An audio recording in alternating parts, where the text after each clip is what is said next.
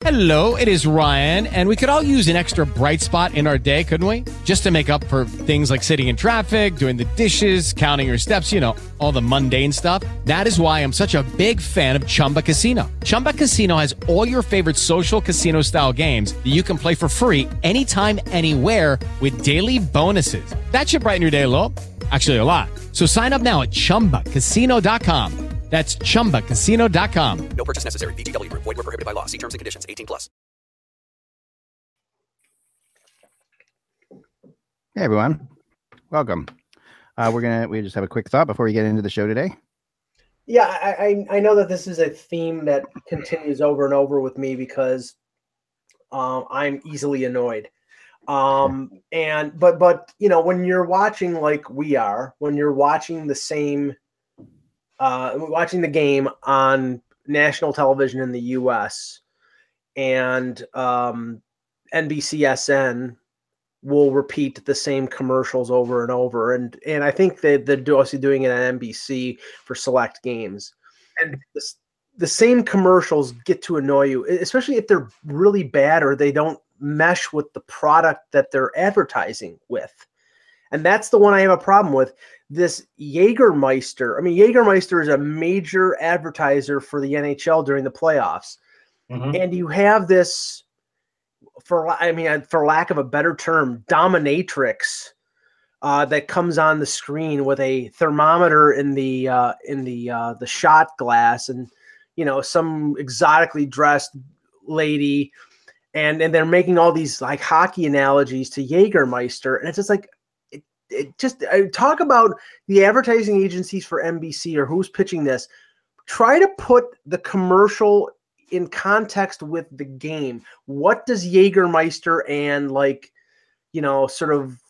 whatever they're trying to promote there have anything to do with hockey or even close to do with hockey? It has nothing. It's weird. It's really strange. Here's what I'm going to tell you, because I just looked up the meaning of it, and it's supposed to be an underground club. So they're not doing this for you. They're doing it for 20-year-olds. Yeah, I guess. I mean, that's what you're doing. You're not going to any underground clubs, but they are. So just letting you know. It's a good point. It's a good point for sure. Yeah, but you know, I don't know, Russ. I don't know how, because if they're advertising for millennials, right? I don't know many millennials that are into I mean, like I said, the girl looks like she's ready to break out a bullwhip and start whipping people. It's just, I don't know. Millennials are probably watching on their phone at a club. Like, I wouldn't put that past anybody. Because at that age, I wouldn't have stayed home for a lot of games. I would have watched it out too. But in our day, we probably would have watched it in a bar. But nowadays, you definitely could watch a game at an underground club. So I'm just saying, it's a weird commercial, but I'm just telling you. Yeah, actually, here, see, there is an article how Jägermeister is wooing millennials at EDM fests, and that's what that is. That's an EDM concert. Wow. I've been to an EDM concert, so I can tell you that aside from how she's dressed, it's pretty accurate. So I'm just saying, you're better off advertising for Bud Light. I don't think so. Bud Light's a different audience. See, nobody's drinking Bud Light at an EDM show. Well, I mean, I'm not drinking Bud Light because you want to know? Here's the funny thing. There's a guy named Zed, and he's pretty massive. If you look him up, he's got all kinds of hits. He's got a lot of money. If you look up what the number one drink is at an EDM show, it's going to be water. Really? There actually weren't a lot of drunk people at a couple of shows that I went to. They're at bars, but a lot of people are 21 and under. I don't 20 and under drinking water. Well, that's the thing, Russ. I don't know how many millennials are into Jaeger bombs, and that's the thing. It's like, I mean, I know what it is because people of my generation drank them. No, but they do shots. I mean, the 21 is older. The shots are a big thing. If you want something that tastes like cough syrup, have a Jaeger bomb. There you go. I've never had one, so I can't tell you. Yeah. I've had it, and Mike's not that far off. It's like the green cough medicine. But anyhow. Yeah. Right. Jägermeister, and I'm not, it's like, to each his own. I mean, there are people who love it. It tastes like Robitussin. That's really what it tastes like. I just got a text from people at Jägermeister. They're canceling our sponsorship. Yeah, right. Yes. I want to know. I want to know when their first check from our sponsorship is coming. That's what I would like to know. Yeah, the first of Sponsorship. never. What is The that? first of never. Yeah, no, it's not gonna happen. Nope. It ain't happening. You pay me money, I'll love your product. Yeah, Michael, drink it on the air. All right. Take a boost. Yeah, I wish I could get that. They can only be bought and sold in one county in New Jersey, so it's a pointless advertising campaign. I mean, I'll get it for you, but there's going to be like a running cost. Yeah, right. We gotta ship it out to you. Definitely. Yeah, it's Absolutely. sold in one county in New Jersey and in Venezuela. Yeah, I don't think it's legal anywhere else in the world. It's like from the early 1900s before anybody cared about anything. Yes, when Coca-Cola was made with cocaine. Yeah, right. Secret ingredients in it, and Yeah, it's delicious though. I have some. delicious is a strong word. Yes. No, it is. I have some at the beach. Yes, You you tried it. tried it, right? You I tried did try it, and it was not delicious. It wasn't horrible, but The it problem wasn't is you delicious. have to try it when it is the best drink. Like if you're exercising outside, like playing street hockey outside for a bunch of hours, you're really hot. It's incredible. Like it's amazing in that. Okay, so if we're gonna flash back to when I was like 16, 17, and I was either playing hockey outdoors all day, or basketball, or even paddleball for a while, or handball, I would just go to the local grocery store and I would get like the equivalent of the Turkey Hill iced tea. Now, nowadays, is that my number one choice? No, because it's like a sweet, gooey mess. Yeah, no, I mean, okay. I mean, health.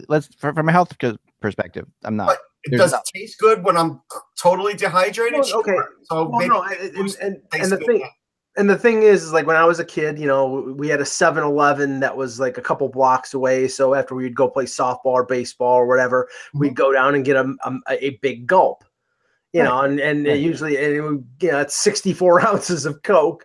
So it's like 200 grams of sugar. And then there's a reason why I'm a type 2 diabetic. And there you go. The issue with Coke right after you exercise like that is you can't drink it really fast because it's carbonated. But like the idea of that's why the iced tea work better. Right, and Take a Boost is not carbonated. You can just guzzle it. Right. Well, I mean, the carbonation is one of the things that I like. Plus, Coke has got a lot of sodium in it.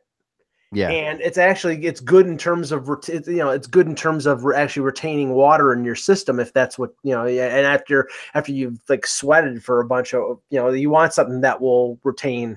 Now I'll tell you something you don't want to do, and I did this. We played in the softball championship and we lost, but we celebrated after. So we went to a bar, and one guy in our team who actually is down in the Carolina area now, he used to be up here. He bought me a Smirnoff Ice, and he goes, "Now you got to get iced." And I said, "What's that?" And he goes, "You got to guzzle it." And we had just either played like a full game in 90-degree heat or a double header in 90-degree heat. I can't remember. And I did it, right? And I could just feel the glucose content in my body rising, and I swear I almost passed out just from that. Well, what's close sugar in it? What's close to that, and then we'll get on to hockey here, because I know people are loving this. What's close to that is back in the day in the 90s, the popular drink was Zima. Yeah, Zima tasted like dirty water or flat Sprite. It was disgusting, but everybody was drinking it. So like I had a few. It was so gross. I couldn't drink more when you were drinking that Zima, Mike. What's that? You have hair back then when you were drinking a Zima? I have hair now. Not much, but I have it. You have more hair back then, Mike, than you do now? Yes, I did have more hair, Russell. Thank you. Well, unfortunately, you didn't, but... No, I did until I was about 35. I have pictures. Okay. Today's pre-show is for David Buckley out there, who said on our comment list yesterday he likes the pre-shows. So there we go. I appreciate it. Thank you. I just want everybody to picture Mike, a little thinner with a lot of hair, drinking. No. I'm thinner now than I was in my... I've gotten healthy recently. Okay. There you go. You have it. All right, kids, let's get started. Yes. Okay. The date is the 18th. All right. Hello, Hockey World. It's Friday, May 18th, 2018. I'm Michael Lagello. I'm Russ Cohen from Sportsology. And I am Eklund, and you're watching the Hockey Buzzcast or listening to the Hockey Buzzcast on HockeyBuzz.com. This is the podcast that comes to you every Monday through Friday in the afternoons to fill you in on the comings, goings in the hockey world we come to all year long. So we're not just here that now because it's the playoffs. We'll be here through the summer when no one else does their podcast, when everybody else decides that they'd have better things to do with their lives. We don't. Wow. We don't have anything better to do with our lives. We're here Monday through Friday, and we're going to still be here talking hockey with you all summer long. So we've got lots of stuff to talk about there. We're going to get into some fun rumors today for sure, but we're going to start with the game from last night. And so Mike, of course, is initially going to argue that this is a Capitals choking situation, which I think is completely absurd, given that the Lightning didn't have a shot for 20 straight minutes, and we're inundated. This was a Vasilevsky situation that happened last night. Well, there's two things at play here. One, Vasilevsky in the first 2 games, and I said it after game 2, he was the main reason why Tampa Bay lost those 2 games. The goals at the end of the periods, goals that I think are stoppable that he didn't stop. In game 3, he stepped up. He played really well, especially in the first period.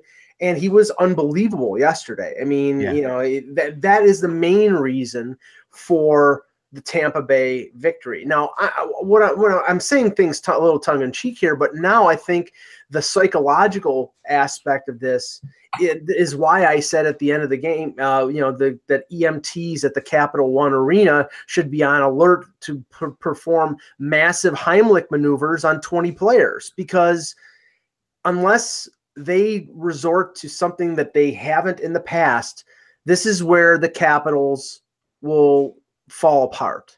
Now, maybe they're different this year. I'm not casting judgments. I'm saying I'm gonna watch, but usually over the last 5, 6, 7 years, this is where they collapse. And now they're facing adversity because they were in the same position that Columbus was in the first round. They had the first 2 games going home.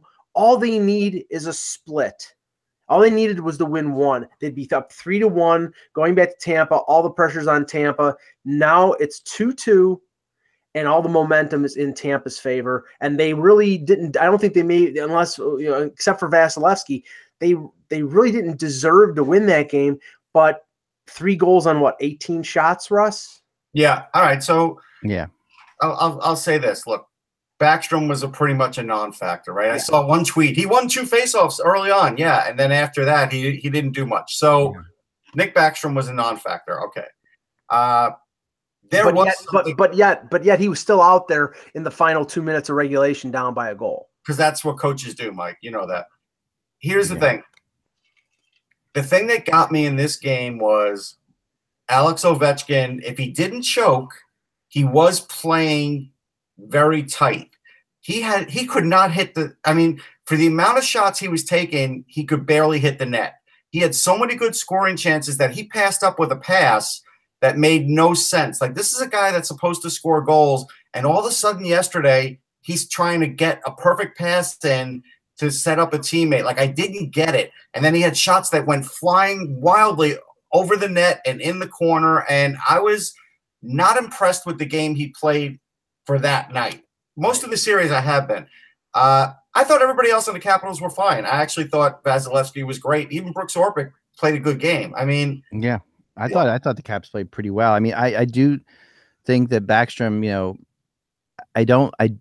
it's very risky to bring him back if he's not 100%, and for more reasons, just re-injuring him, also just for chemistry issues, right? So that's a big thing. I'll always remember, the Flyers bringing back Eric Lindros for a game 7, in the playoffs one time, or Stamkos in game 7 for Tampa Bay a couple years ago. Where you bring somebody like that back in, and it's just, if your team is playing well, like if your team's on a roll, it can definitely change things a lot if you bring a superstar back. Well, to that point, it's like, okay, you have Backstrom. He's that extra bullet in the chamber okay, break the glass, bring Backstrom back, even if he's less than 100%. It tells you the inside of the Capitals right now that they thought that they had to bring him back in game 4, up 2-1, because they realized, where they were in this series. And I have to say, even though it was probably an honest expression of emotion, when Ovechkin after the game, I don't know if he broke the stick over the goal post, over the crossbar, or whatever he did, because I was looking the other way, but I know he did something. that tells you all you need to know about the mindset of the Capitals. They now think I don't think they've blown the series, but they now know that they blew an advantage that they didn't think they were going to have. And now Tampa Bay is in control. Now Tampa Bay could very easily give Washington control back of the series because they didn't prove anything in the first 2 games at home that they could play with desperation. And game 4, really, they were saved by their goaltender. But I think all the pressure now is on Washington because of this psychological factor that they've been dealing with for years. No, but I disagree with that because they overcame adversity last round. They playing on the road, they don't feel any pressure. So I actually don't think they'll feel any pressure in Tampa. I do think Lars Eller needs to sit, though, because he had maybe one of the worst games of anybody in any playoff. You want to talk about just giving away power play after power play with dumb play I mean, if you put Tampa on the power play, they're pretty much going to score. He had 5. Was it 5? He's had 5 minors in the last 2 games. Yeah, I mean, you got to sit him. I mean, this is if there's one thing you want to rip Barry Trotz for, it's that. Lars Eller needs to sit. He's been good, though. He's been good on except for this part. But he's not. The negative is way better than the positive. He was better last round. He's not good now. Yeah, it might be. It's not a bad point. I mean, I think this is still a very much up in the air series because I do think Tampa didn't play that well. I think if Vasilevsky stole a game, I feel like the Caps are playing better as a team than Tampa is in general. And I even thought in game 3, even I thought there were points in game 3 where the Caps have the ability to dominate Tampa. Tampa does not seem to have the ability to dominate the Caps. And they can dominate the power play. That's what they can do. Well, the power play, they're deadly. I mean, when you look at what they've got in the power play, it's crazy, right? So there's no question when you have Stamkos on one side, Kucherov on the other. Edge. Yeah, and my gosh, that power play is lethal. I mean, they had this incredible thing on the NHL Network of they had 21 passes in a row on the power play or something like that, where they before the Caps touched the puck. It was something crazy like that. I mean, this is their ability to move the puck around. The skill level that they have is insane. And I did think that last penalty that gave him power play was a little bit iffy. I felt like I was a little bit but to me, I hate something called at that point in the game of a game like this of that importance. It was really iffy. I felt it just feels like this series is going to go to 7 because the Capitals won't win game 6 at home. And we're still going to be talking about this going into game 7.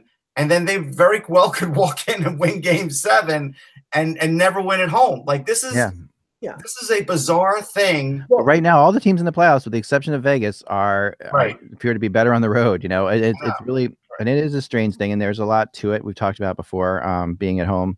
But they're the biggest example. Vegas is the biggest example of home ice advantage. Yeah. And Caps are the biggest example of home ice disadvantage. Yeah. But even in game 3 in Vegas, I mean, there was long stretches where Winnipeg was just dominating. So they were able to win. But I mean now the onus is on Tampa. We excoriated them in the first 2 games for not showing up. They showed up in game 3. They really didn't show up as much in game 4, but they were opportunistic and they evened the series. Now that the team that most people, including myself, think is the best team in the postseason has to step up and step on the Capitals' neck. And that's if you win game 5, then the worst thing you do is you have game 7 at home. They've got to do that when they play game 5 in Tampa. If they don't, then they've just given the Capitals the series, the onus on the series back to them, and then Washington. But that's the thing, Mike. I think this is going to keep getting volleyed back and forth. You may very well be right, but I mean, as somebody who's got to win a home game once in a blue moon. A home game in this series. That's the funny thing.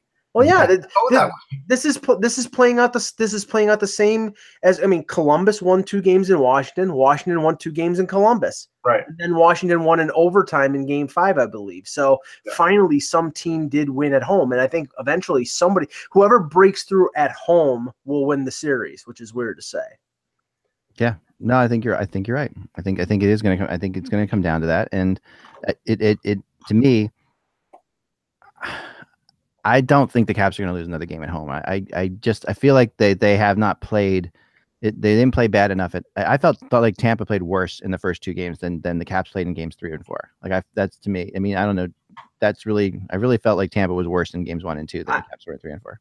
I think Tampa played about as bad as they did in game 1 and 2 in game 4. The difference was Vasilevsky was on. And that, I mean, Well, Vasilevsky. it was more than that, though, and it was more than the power play. Dan Girardi played an amazing game. Like, that was the best game I've seen Dan Girardi play as a member of Tampa. Like, he did everything right. He did every clear right. He was physical. He kept everything to the outside. That made a big difference for Vasilevsky, too. So, and McDonough came out of that game with a shiner, and every ex-Ranger fan was talking about it on Twitter, which was kind of funny because, again, he has a nickname for Mack Truck for a reason. Like, this guy will play really, really hurt. And that's just, if you elbow him like that, right, it just gets him madder. Like, that's just, he's that kind of guy that will just come at you twice as hard. And so I'm not sure who gave that shot to him, but it did look bad. I did ISOs of that, and it looked like he was a zombie. It did. Oh, yeah. No, he did. And he's a funny guy, though. Man. And to your point about Ovechkin, that Kuznetsov goal, that was the type of play he was trying to make all game. A backhanded pass across the zone, that was right. Trying to make it, just shoot the puck. Right. That's the thing. And I saw it late in regulation too. He took the puck, he got into the zone, and it was like 1-on-5, and he was trying to do it all by himself. And how many years does this guy have to be in the league to realize he's got to use his teammates to be able to win? It's still got the Claude Giroux mentality of a 2-on-1 where he's always going to pass it. Like, it's just not this year as much, but used to. The other thing that was kind of interesting that I don't think is fair, because every great star does this. There were a lot of Ranger fans online basically ripping the Capitals, saying, well, look, when the Rangers played, look where Ovechkin would set up for a shot in the exact same spot he sets up now. But to be honest, most great players set up in the exact same spot to score their goals. Yeah. I understand what the argument is with that. Yeah, why are they arguing about that? Why are they saying? Well, because they're basically saying that, like, McDonough and Girardi, they know what Ovechkin's going to do, and it's like, yeah, that's great. Everybody knows what Ovechkin's going to do. Yeah, I mean, no, they have scouts for reasons, and plus, everybody who's watched hockey for the last. I'm just telling you what people were writing, and I was laughing about that. Ovechkin used to make the same inside-out move the first 3 or 4 years of his career because it kept working, and he had to change after people started, like, pushing him the other way. Like, I mean, you keep going to the well until somebody can stop you. Right. So, if he's gonna set up at the face-off dot for a one-timer, okay, stop him. I know, that's what everybody kept saying. Well, he's on that left face-off dot, and it's like, that's what he does. Yeah. Stop him. You know it's coming, and when his shot's that good, it really is hard to stop. But again, what I was surprised at, and this is just like, this is minutia, but a couple times late in regulation when they had the goaltender pulled and it was 6-on-5, there were a couple opportunities where John Carlson was the guy at the side of the net, and the puck went to him, and on both ends, he's a very talented offensive defenseman, but he's a defenseman. And he was open, and the puck got to him, and he either fanned on it or he missed shot. And I'm like, why isn't Ovechkin there instead of Ovechkin being at the top of the blue line? I think that was a subterfuge kind of thing. Like, okay, if you have Ovechkin going there, then you're more apt to cover it. If Carlson's sort of roaming around, then you might get lucky there and get a goal. That's what I think they were trying to do there. There was a lot of trickery. Like, Devontae Smith-Pelly kind of blew it when they were trying to put Ovechkin literally in the game like Yager, when Yager would sit on the bench and just jump out on any line. Like, he wouldn't sit with any particular players, and the coach would just say, go, and someone would run to the bench, and he would come in. Devontae Smith-Pelly, the minute the puck dropped, he did a beeline for the bench, and Ovechkin came out, and it's like, dude, what are you doing? You just telegraphed that. Yeah, totally. I have to just impart this one little thing yesterday. So I'm on my way home, and I'm listening to this game on NHL radio, which means I can listen to the Tampa or the Washington broadcast. So of course I'm listening to Dave Mishkin because he even though he's way over the top, he is entertaining. And Washington scores the first goal, and it's like Orlov score. Like, that was no emotion. The crowd goes nuts, and he's like, Orlov, score. I hate that, by the way. I know. Every fiber of my being.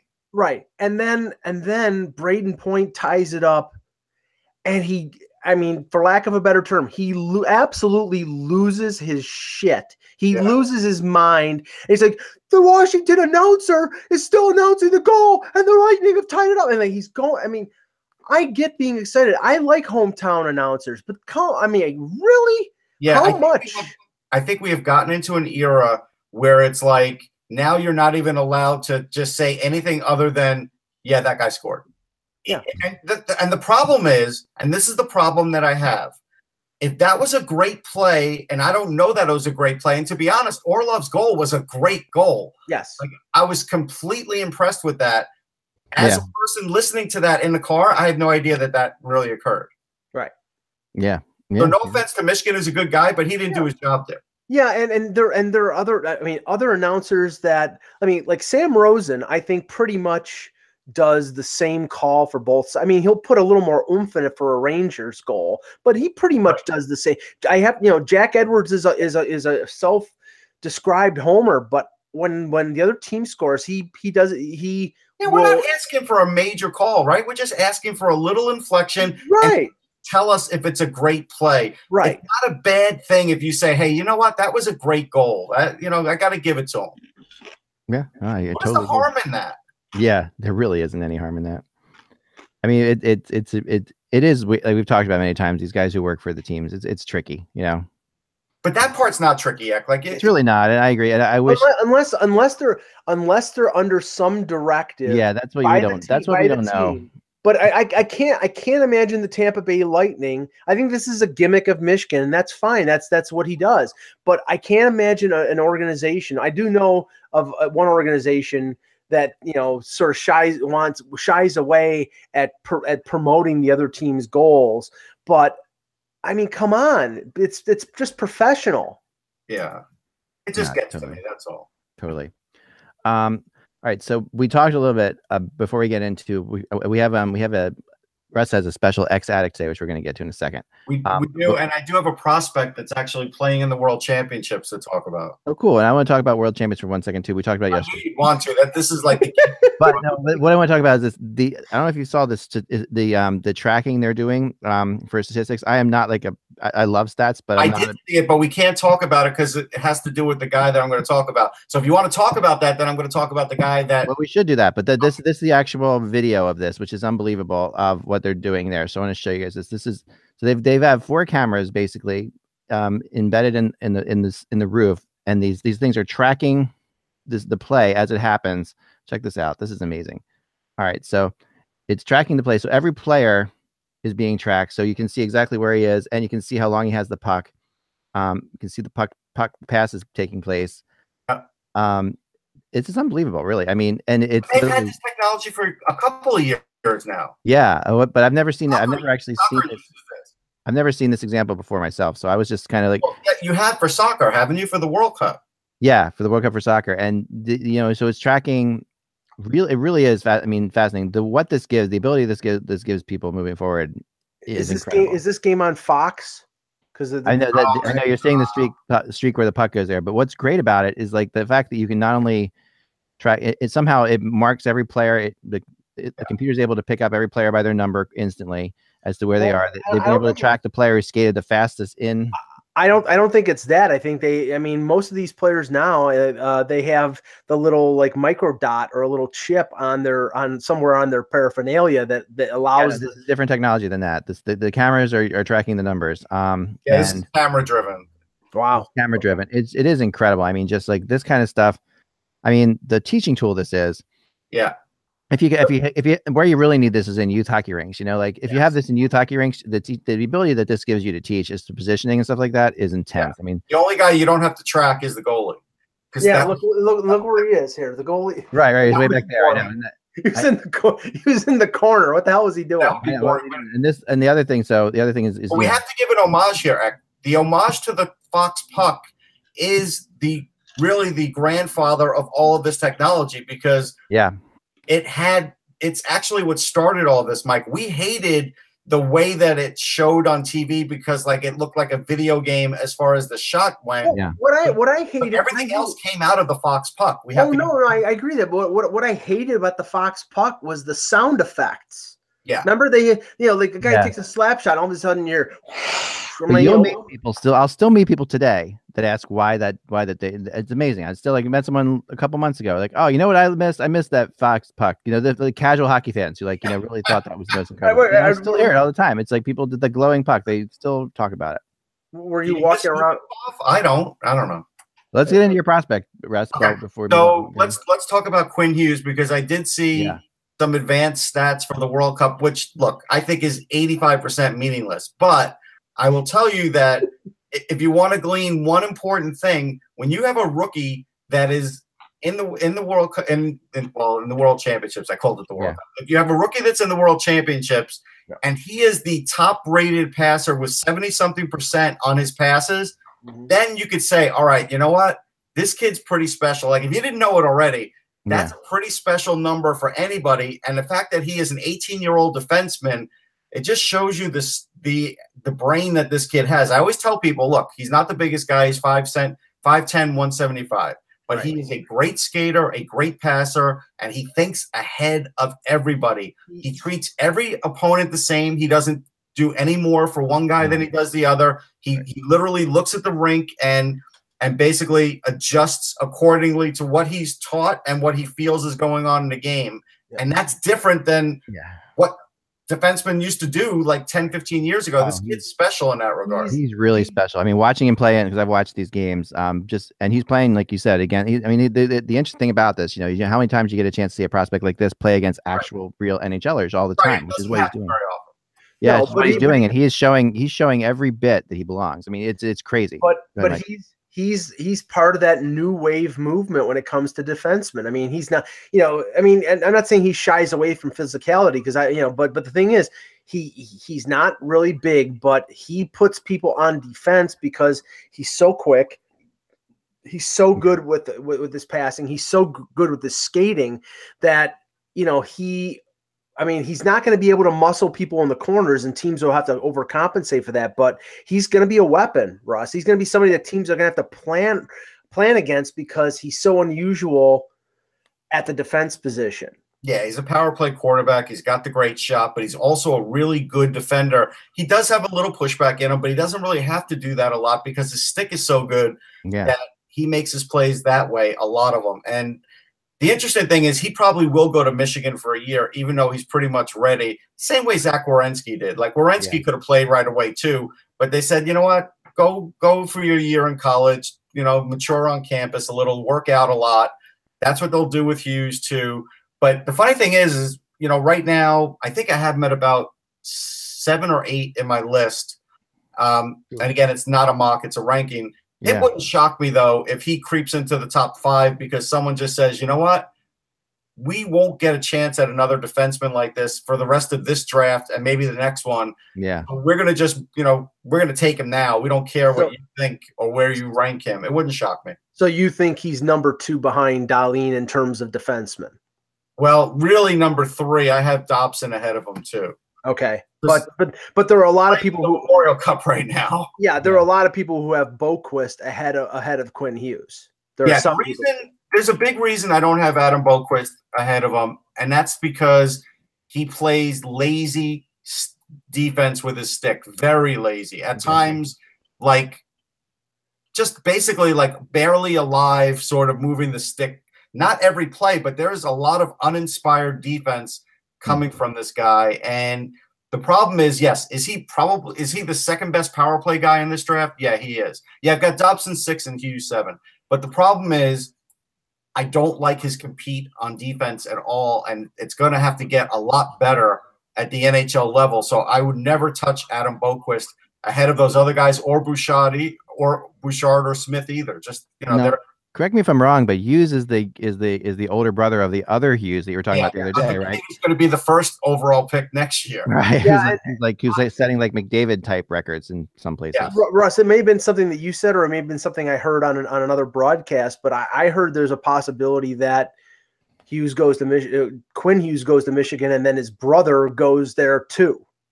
It's me, because Oliver Wahlstrom is not going to Harvard. He's either going to go to BC or Michigan. Right. Quinn Hughes is supposed to go to Michigan.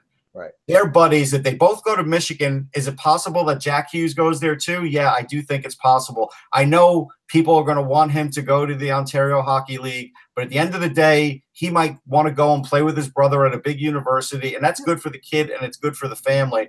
The thing about Jack Hughes is he's 5'10", 173 also. Like, that is just the way this family is. These kids will get a little stronger, these guys, but they're already elite skaters and elite thinkers, and their stick and puck control are crazy good that it doesn't matter. Like, if you've got a brother that's really close to your age and you're playing all the time against your brother growing up, all the time, you're practicing with him. I mean, these guys have just been pushing each other to get better and better and better. And remember, their skills were honed because the father, Jim Hughes, was a member of the Maple Leafs player development department for like at least 5 years, maybe more, and they played in the lower leagues in the Toronto area. So they got the best coaching and the best competition that, so they're, I mean, here's some crazy numbers, Mike.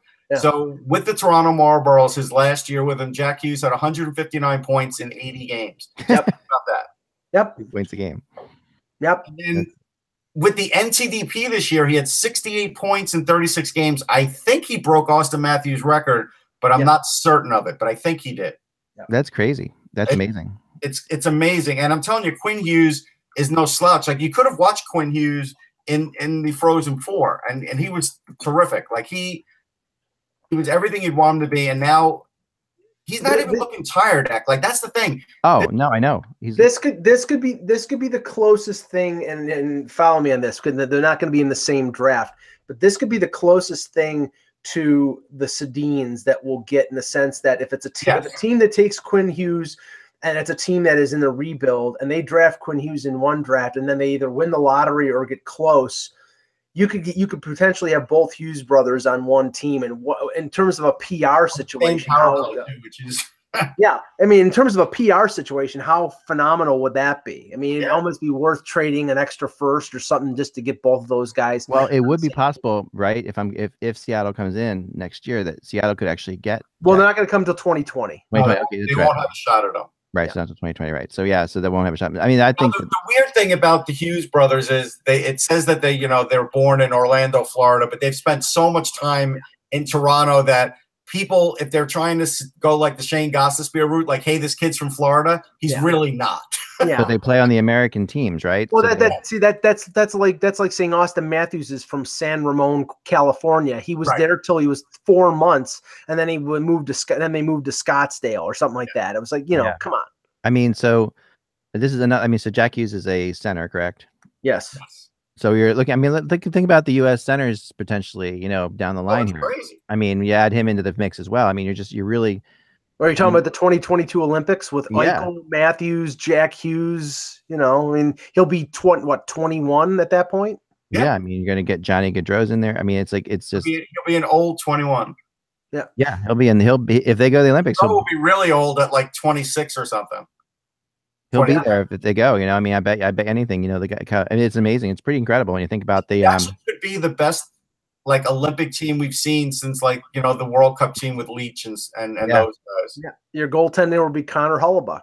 Yep. And the first time probably the U.S. centers will be able to challenge the Canadian centers. The Canadian centers will be getting old. Little, but you still, a lot of them will be. I mean, I think you'd be looking at a combo of like Hellebuck and Thatcher Demko, actually. Yeah. As the goalies, perhaps. Yep. No, it's gonna.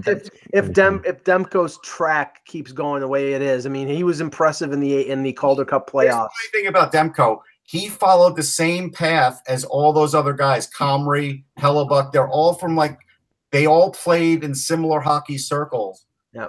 And so, he's pretty much of the same ilk. Yeah, it's going to be. I mean, that Olympics in China could be phenomenal. I mean, just the skill level is. Yeah, if they go. I mean, if not, we're looking at the World Cup of Hockey, right? And I mean, and we're looking at the World Cup of Hockey anyway, right? And it's funny. I haven't really heard a lot of details about the World Cup of Hockey. They're not saying anything about it. I know, and you would think that they would be at this point because this would be getting closer. Yes, they're trying to be nice to the World Championships because if I had to choose, I like the World Cup better. Why do I like the World Cup better? Because they're playing in NHL rinks, so the ice is smaller, and I do feel the play gets a little chippier when the ice is smaller. And they're playing when there's no other hockey around. They're playing August and September, and all they're doing is taking away from teams at training camp for games that nobody cares about. Whereas the World Championships, as I said yesterday, are being played during the Stanley Cup playoffs, and nobody cares. Now, will they have another Team North America? I don't know, and that's probably the other thing. They're probably going to revamp it so they get rid of that, because if things had broken right, that team could have won. Well, you know why, Russ? Because the best players on Team USA will still be on Team North America. I mean, Matthews and Eichel and McDavid. What I heard when I was there, because I asked this question a lot when I was there at the first one, because I was looking ahead. I'm like, these guys, what's going to happen in 4 years, And there was a big underground push, and this was even like one of the top people at the NHL, one of the top, I'll just say top 4 people at the NHL, told me that his idea. He said, we haven't really talked about it yet, but we have thought about it like you're talking about. And he said, my idea would be that you can only play on Team North America once. And I think that that's not a bad idea. Like just that's fair. They would throw it out there that that no matter how old you are, you get one play on. They want to have, they do love having a Team North America. They like having the younger guns because it does show off the future of the NHL. But I have a radical idea instead of the team Europe, because remember it was all the S countries. It was Slovenia, it was Slovakia, it was Switzerland. Yeah. How about putting the Czechs and the Slovaks together? Because the Czechs, are sort of weakening. There's a lot of political uprising. I know. Isn't that how it was in the 50s and 60s and 70s? Well, yeah, but I'm not suggesting it'd be like putting Latvia with Russia. I think that they would have. Russ, I'm not suggesting it. I'm not suggesting it with running T-34s through the streets of Prague. No, I'm just saying there's a lot of pride in the Slovaks of not being part of the Czechs. I think that's the issue. And then just like Latvia, like we're gonna put the Soviet Union together again, and all the Soviet countries have to. Prague and Bratislava. That would be like if they had the World Cup of hockey and they had to like share locker rooms. Let's put the Finns and the Swedes together. They'll be okay. Yeah, it'd be like putting the North and the South together on a softball team back in the American Civil War. It's not really what you want to do. I think that together, it just really, to me, General Lee, you can run the Army. I will tell you this. I actually liked the team. I didn't love the Team Europe concept when it started, but I actually did like it by the end. I thought it was good. I thought it was really. Yeah, I did think it was good too. I don't know if you know this, Ek, but there were certain times in like the 60s and 70s where in the playoffs, those two teams would fly the same airline. Yeah, and like the Rangers and like the Flyers. As an example, I know. I remember by like 4 rows. Yeah, and I mean, and they would fly the same plane. And that was an era when they were like there were serious fights going on between those teams too. And they must have had armed guards between them. And Dave Schultz would walk down the walkway and says, "Could I borrow your peanuts?" Yeah, right. They're ordering. Whoever's in the front of the bar has ordered all the beer up by the time it gets to the back. No question. Okay, there's no way any beer was making it to the team in the back. You want to see my ecstatic piece? Yes, let's go to Ecstatic. Ecstatic, by the way, Ecstatic, the concept of Ecstatic is something from our past or something older in hockey that we have laying around the house or that we found online that we used to own. So if you have one of these, I've gotten a couple good suggestions already. Just send an email to Eklund@HockeyBuzz.com with Ecstatic in the subject. But rest is something today. I found this laying around at a friend's house. Okay. And they gave it to me when John Halligan passed away.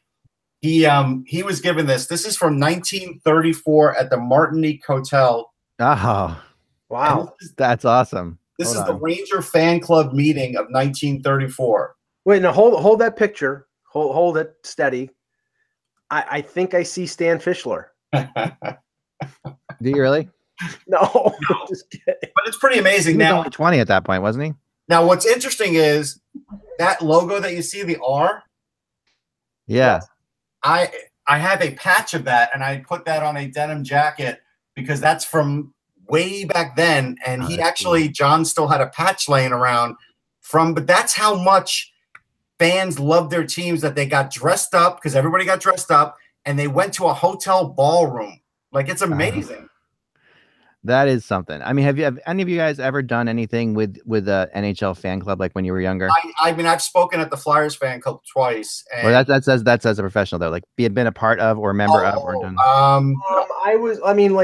Remember when I was like maybe a 10 or 11, the Sabres would have a fan like they'd have a fan club. They'd have a meeting at like some place, and they would have people asking questions to either players or I think Scotty Bowman did one. The one that I went to was Jim Kelly, the former or the late great Buffalo News reporter, was taking questions from people, and I think I asked like 2 or 3. And Okay. the funny thing was, the guy, later on, as I got, in terms of calling radio shows, and he was always on the shows, he knew who I was back then. But of course, my allegiance was at that point was Buffalo and Toronto, and then I smartened up and just became a Leaf fan. Here's the thing. People should go look at a picture of the Radisson Martinique because it still stands in New York, and it's amazing, right? You've seen the side view of it because it's like almost like nothing else you've ever seen. It's that really slim kind of look. It was built in 1897, 12 stories, 165 rooms. Wow. And it's still around today. I think it was a Hilton for a while, but the land was bought in 1892. They bought the land, and in 1893 and 5, they bought additional land just to get it going. Just imagine how cheap that land was at the time to do it. And it looks like they did one expansion in 1903, another one in 1907. So they kept adding on to this place. But before we get into the weekend games, and I've got one more thing though. Can I about this fan club thing for a second? Yes. So because when I was back I became a member of the Flyers fan club, I think in 1981, and I was for about 5 years, and it was the coolest thing because it was a time before the internet. So it was a chance to meet people who had the same interests as you, which is, now on the internet, you can do that all the time. You get into forums or message boards, whatever, you can find other people. Back then, that was the crazy thing, like to actually meet people who, you didn't know, but just were Flyers fans who lived in other parts of the city or parts of the area. Right. And one of my best memories, and I thought it was really great, and it was really well run. The one memory that I really stuck, the one I took, and they had fan club trips, which was really cool. And they still do this. The Flyers fan clubs, I know all the fan clubs still have trips to places. Like you can take a trip. They do actually. The Flyers fan club goes to at least probably 3 games a year, maybe. Oh, yeah. So I took my trip to the Montreal Forum to see the Flyers play, and I went and took and it was an overnighter called the Montrealer, which is an Amtrak train that still runs from Philadelphia. The beds in them. Yeah, right. Philadelphia to Montreal. Has beds in it, but I wasn't rich enough to get the bed. So I slept on a chair, but it was something. And I loved Montreal, and as a kid, we would go there all the time, but I never got to go to a Montreal Canadiens game. And so I went to a Flyers Canadiens game in the Forum, which is still the only time I've been in that building. So that still is wonderful to be able to say that I was there, because I didn't know that I'd be doing this later in life or anything like that. So the fact that I can say that I was in the Forum and saw a game there was all because of the fan club, the Flyers fan club. And yeah, it's definitely something I definitely recommend looking up to your local fan clubs, because especially for your kids and stuff like that, even though we can connect with people, they do get good rates. Like we had a good rate, but it was not expensive. I remember that was the crazy thing about the trip to Montreal. I remember it wasn't that expensive. The train was an overnight train, of course, but it wasn't like a flight, but the hotel and everything and the tickets to the game it was really great. It was really something. As an example, like the Flyers fan club, aside from people like me, they get like players. They've had like players and coaches sometimes go in there and speak. And so it's a tight knit group. Like there's not that many people in it. You would think that the Flyers. No, actually, there's more than you think now. Oh, really? Yeah, they had a pretty big list. When I was there, it was it was. I mean, it was a couple hundred people, maybe. It felt like. Well, yeah, that's what they have now. It's still. I mean, a couple hundred people is not a lot of people. Where like, if you go to like a meeting like once a month, you're going to meet those people pretty quickly. You're going to get to know them. You can get to know everybody pretty fast. So it's not like you're going to be in a nameless person in there. You got to know everybody really quickly. By the way, Gio in the chat room wants to go drinking later with Mike, and he'll buy him a Zima. Yeah. Great, thanks. No, go ahead, Mike.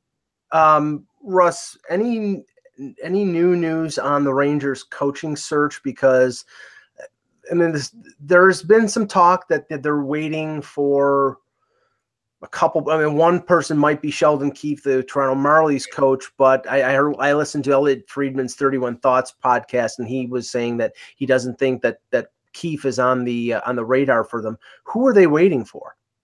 I think they're waiting on Todd Reardon. I do. I think they're waiting on the Caps assistant, because I think they feel like Trotz will get signed, and if he gets signed, are they really going to block Reardon again? I don't think so. He's been there 5 years. I mean, at some point they got to let him try and get a job, and so. Yeah. I think that's who they're ultimately waiting for, but I don't know if Elliott's 100% on this, because if Reardon for some reason gets the job because Trotz leaves and there's some kind of weird thing going on like that, the Rangers are going to look at Sheldon Keefe and they're going to look at him pretty fast. And here's the thing. I don't think like they have to wait. Like if this next round goes and let's say the Marlies beat the Phantoms, I know Phantoms fans, it's a hypothetical. Okay. But if they do, they could talk to him right after that series ends and hire him.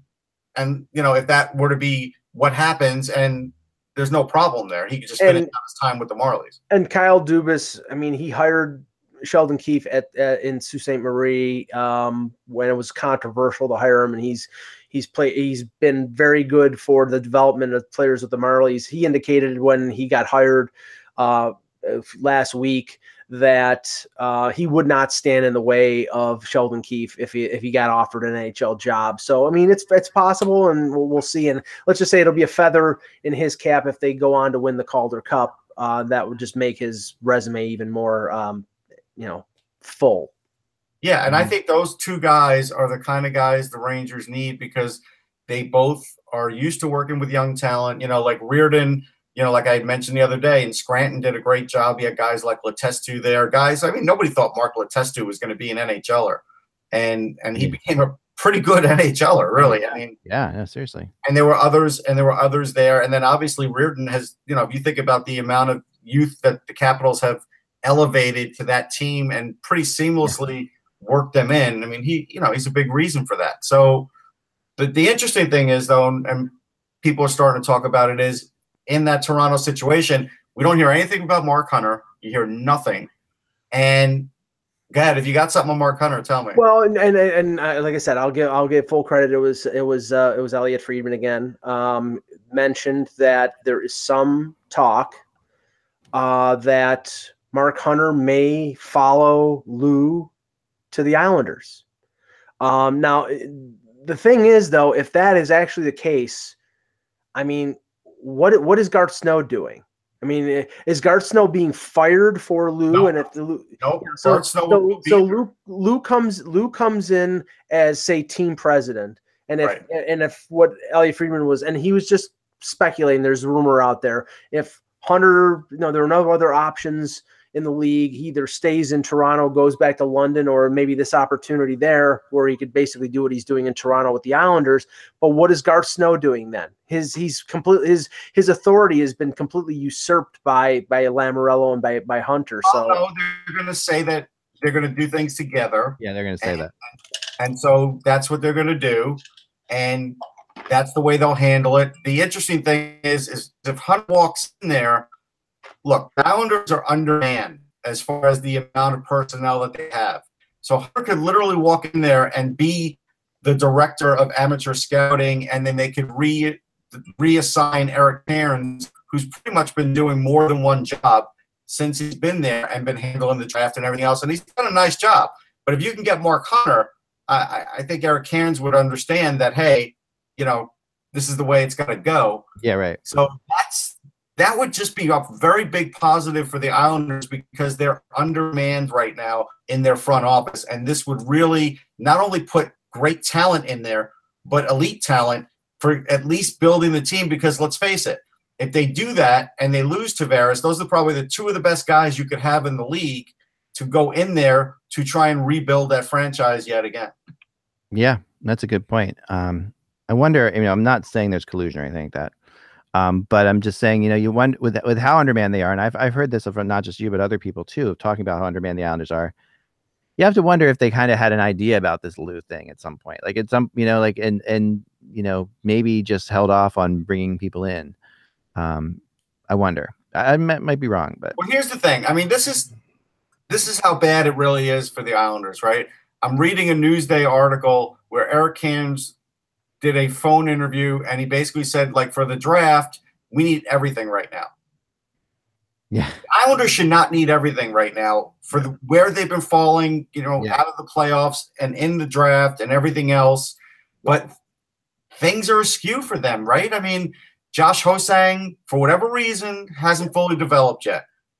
Ryan Poulin has. That's good. Tell me the effect that Lou Lamoriello would have on that organization in regards to Josh Hosang and the type of personality that he is. To me, I think that's like one of the first things he does is get rid of him.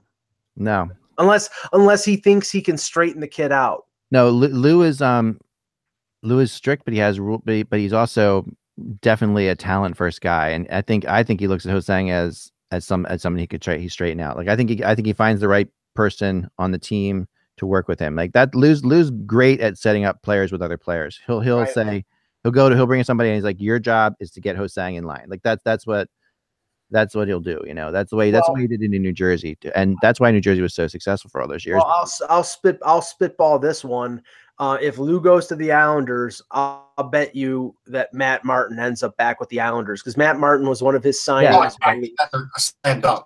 Yeah, it's a slam dunk, and I totally think you're right about that. But remember Kovalchuk, okay? Lou goes out and gets Kovalchuk, and there's not many people who have, you know. But then again, Lou will take talent. Like he does have his level where he's like, if there's a talented guy, he will give it a shot. And he's the kind of guy, because Lou believes, and rightfully so, because he is a threatening type of character that he can get people to listen to him, and he does often get people to listen to him to the point where he becomes really close, like the point where Kovalchuk and Lou became close. Even though Kovalchuk retired like he did, they were still really tight. And Kovalchuk didn't, once he was in New Jersey, Kovalchuk didn't want to play anywhere else. He wanted to stay in New Jersey. If he was going to play in the NHL, he was going to stay there. That was surprising to people because they thought when he got traded there, he was like, oh, I got traded there, but I'm going to go someplace else. He loved it there. Yeah. No, and look, I think Kovalchuk could go there. If the Rangers say, hey, no dice, that's the next best place for him to go, because technically he'd be playing in Brooklyn and he wants to live in Brooklyn. I don't know if he wants to live in Manhattan. I think he'd probably rather live in Brooklyn, where a lot of the other players are. Well, I think if he wants to live in Manhattan, he can commute. Yeah. I wonder if he still has a place in New Jersey, honestly, because, like, you know, sometimes I doubt he does, but he could. Because what happens with some of those players like that, you know, like they have these really, really nice houses and they don't sell. Like they don't, you know, or they sublet it to players, right? Or they Yeah, I don't think he bought though. I never heard that he bought. Okay. I thought he did. Okay, but remember, guys who live in Brooklyn are still and are out of the area. Guys like Sergei Zubov. I think Kovalev still has a place there. Like, there's a big community there. It's ironic you just mentioned Kovalev, because it just came over Twitter that Kovalev is the new coach of the Kunlun Red Star of the KHL. There you go. Really? Okay. But I never thought Alexei Kovalev would be in management or coaching at any level. Here's the thing. I will tell you this about him, and I've spoken to him more than a few times with Russian reporters around and without, right? And keeping before I was a writer, Ranger fan aside, he's a very down-to-earth guy, a very humble guy, and he's really smart. And crazy smart, Russ. I mean, like learned a lot of things the hard way because of all the crazy talent that he had. But, you know, like Mike Keenan didn't know what to do with him, right? I mean, we can go through his whole story, but he learned a lot of things along the way, and I think he'll be a great coach. I think he could be an amazing coach. I really do. Like, I'm with you on that. Like, he is a crazy smart guy. And you know what's good about him too is like a perspective guy, like where he has, like, you know, he does get, you know, similar to what Babcock has, which is like that good person. You know, he's a good coach, but he's also got good perspective on life in general and things like that. Kovalev's the same way. Like he really does have a lot. I mean, he follows. You know, he's very smart, very cultured, follows everything that's going on, and knows all the tricks as a player. You know, that a player does to get out of working. Which is something that, and he admitted that as he got later in life. Like, I basically thought he was smart. He was too smart for his own good as a player, because he knew what he had to do to still keep his status, but he never had to go beyond it. Now, I know you had something on Justin Falk. Yeah, I want to get into Justin Falk before we go, because we had to leave really soon here. We're up against the clock, but yeah, so we asked about Justin Falk yesterday because I guess Dave Pagnetta had mentioned it. Yeah, it actually came from an interview that Russ let us know about with Don Waddell on Sirius XM with Steve Kouleas, and then Bob McKenzie reported that essentially everybody except maybe Sebastian Aho and Martin Neckesh, their first round pick from last year, they're willing to listen on deals. And of course the name of Falk comes up because, right. You know, and obviously. Right. So I did some research into this to see, because the other thing he had talked about was that when I did research in as well, which was the idea of moving PK Subban, which I found not to be the case. But this one I found he's on track with. Like when I went through talking to people, Toronto definitely has interest in him. Yes, but it's conditional, and this is the thing. Well, everything's conditional. Well, no, but I know, but this is according to what I was able to just find out from other reports back in the day. The Leafs have expressed interest a couple times on Falk and backed off each time because the request back was something that they were not willing to even get close to. Well, that's yeah. Right, the first name out of their mouth was a Nylander or a Connor Brown and something. And the thing is that although Falk is a really good defenseman, he had a bad year last year. He's still a good player. He's only 26 years old. He's only got 2 years left on his contract, and then he's a UFA. And you're not going to give up a 21-year-old like a Kasperi Kapanen or a William Nylander who you have lockup rights on for 6 years for a guy who's a short-term plug, even though he's a good player.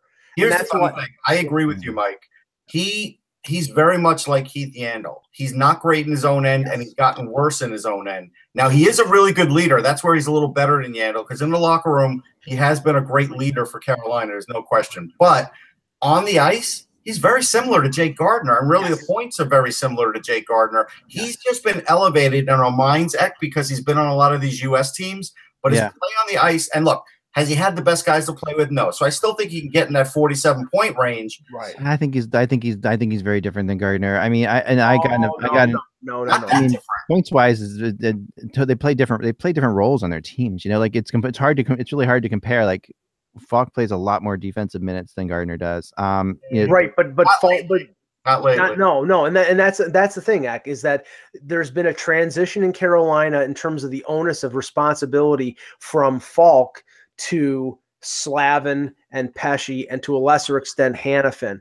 And that's where that organization is going. Now, the thing is, if they're looking for a return, like the rumor is with Toronto, they're not getting it for Falk. They might get, a package deal and get a first-round pick and a prospect or something like that. They're not getting like a 21-year-old potential star like a Nylander in a deal for if you're trading Nylander to the Carolina Hurricanes, the first name out of Toronto's mouth is Noah Hannafin. And I know, but then forget like the first name out of when you were trying to trade Taylor Hall, the first name out of your mouth was not Larson. If you hold on long enough, that's what you end up with. And I think that's what they're going to learn. That the lesson here is right now, Nylander and Kapanen have a lot of value, and you can get a lot for them. But there's not going to be enough puck to go around in Toronto for their value to stay. You're going to crack up at this. So Jake Gardiner has played 7 years, same as Justin Falk. He's got 215 points. Justin Falk has 223 points. Now, Justin Falk's a minus 109, but I'm going to give him a break because he's been on some bad teams. But Jake Gardiner. But Jake Gardiner is actually only a minus 10. Probably been on worse teams than Justin Falk. So I mean, I'm making your argument for you, but I would say Justin Falk has played.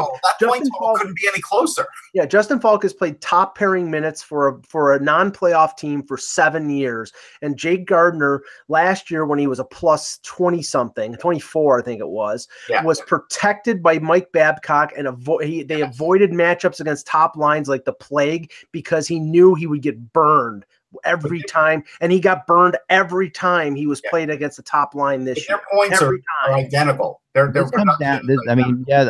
get, and it's a really intriguing argument. But this comes down to what you think. I mean, Toronto is very close to falling into the Edmonton trap here. By overvaluing everybody, and they all have value right now, but at some point, what happened in Edmonton is you had so many great quote unquote top forwards and stuff like that there wasn't enough puck to go around and the points weren't there, right? So what's going to happen in Toronto is potentially the same thing. And Kapanen, by the way, is an enormous thing for the Carolina Hurricanes to go after. Because remember, Sammy Kapanen is a god in Carolina. Right. Okay, so is his son, wearing number 24, whatever, you're looking at a huge value. And you might be able to get Hannafin for Kapanen. That's how huge the value is. But at the end of the day, there's no question that Kapanen, if I am them, I'm looking at Kapanen really hard because and if they're okay, Hanifin is the type of defenseman. I mean, you're pleasing both.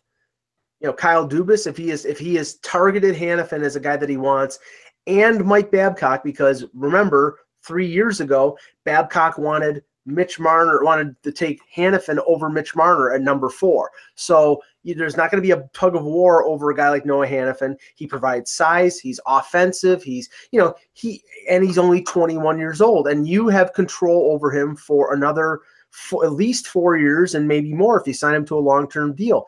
The problem with Falk is if you trade for Falk and you trade assets to get him, your defense, you have so many of the same type of defensemen right now. Riley, Gardner, Dermott. How many offensive-minded defensemen can you add to a defense? Built for that. I don't think that's a big. Every NHL team is stuck with that right now. Like every team has an abundance of offensive defensemen right now. Like defense. I think you need a balance. You can't have too many of them. Otherwise, all you're going to do is spend time in your own zone getting walked around. I mean, who has ultimately more potential? Go ahead. The Hanifin thing, it's being written about way too much in Boston for the Carolina side of things. So on the Carolina side of things, if Boston's hoping to unload David Krejci, there's no way Carolina's taking that contract unless Boston were to eat like $2.5 million a year. And he's got a modified no trade, so he probably could point out that trade anyhow. So that's one thing. Go ahead. The other thing is the strength of the Boston Bruins is their defense. Vakanainen, they still have, and these are guys who haven't gotten there yet.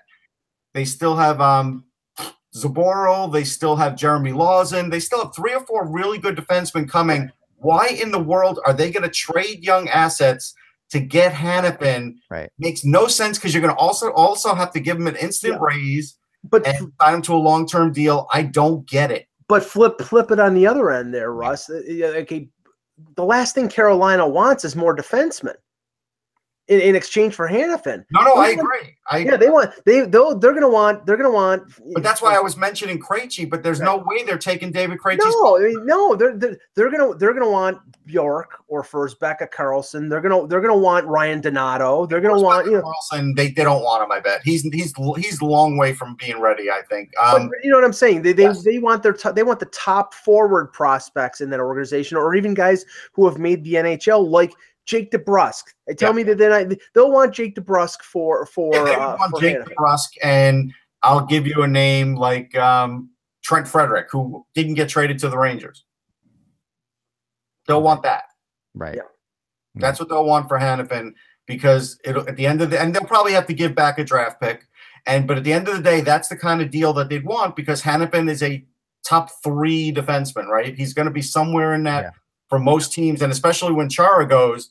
But the idea is they got Vakanainen, who's probably just a year away. Like, it's just none of this makes sense. I think this is just like people are writing this on the Boston end because the guy's from Massachusetts. Like, I wouldn't even want to put that pressure on him, to be honest. I wouldn't even want to put the pressure on him. I think that the pressure would be too much for him to be there. I think he's better off playing someplace else for a while, for a little bit longer, while maybe someday he comes back to Boston. But for now, the reason Jimmy Vesey didn't go there, right. There's so much pressure. I mean, players, they know it. I mean, they get it even from the fact that when they go and they grow up there and then go play college there, they see it. And then Boston Bruins, there's a whole other level beyond playing for BU. So it's like completely. I just think the pressure is intense. I think you guys, we got to go, but I do think you guys are underestimating what people in the league think of Justin Falk's potential versus Gardner. I think it's. I'm just telling you, I think his reputation's overrated based on his Olympic. There are still people out there who don't agree. I mean, he might be right. He might very well be that way, but I'm telling you, there are still people that I've talked to.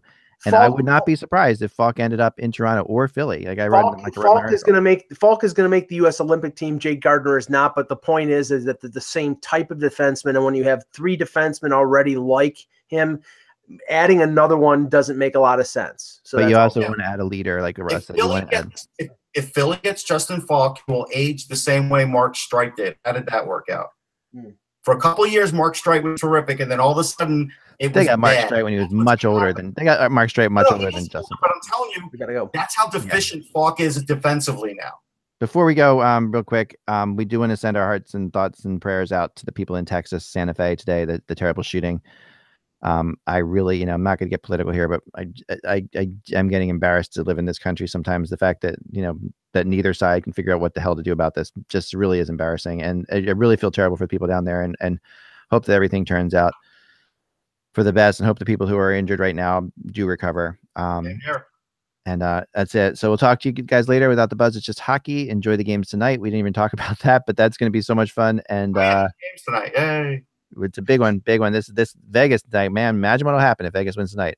We'll talk to you soon. Remember, Without the buzz, it's just hockey. Talk to you then. It is Ryan here, and I have a question for you. What do you do when you win? Like, are you a fist pumper, a woohooer, a hand clapper, a high fiver? I kind of like the high five, but if you want to hone in on those winning moves, check out Chumba Casino. At ChumbaCasino.com, choose from hundreds of social casino style games for your chance to redeem serious cash prizes. There are new game releases weekly, plus free daily bonuses. So don't wait. Start having the most fun ever at ChumbaCasino.com. No purchase necessary. VGW Group. Void where prohibited by law. See terms and conditions. 18+.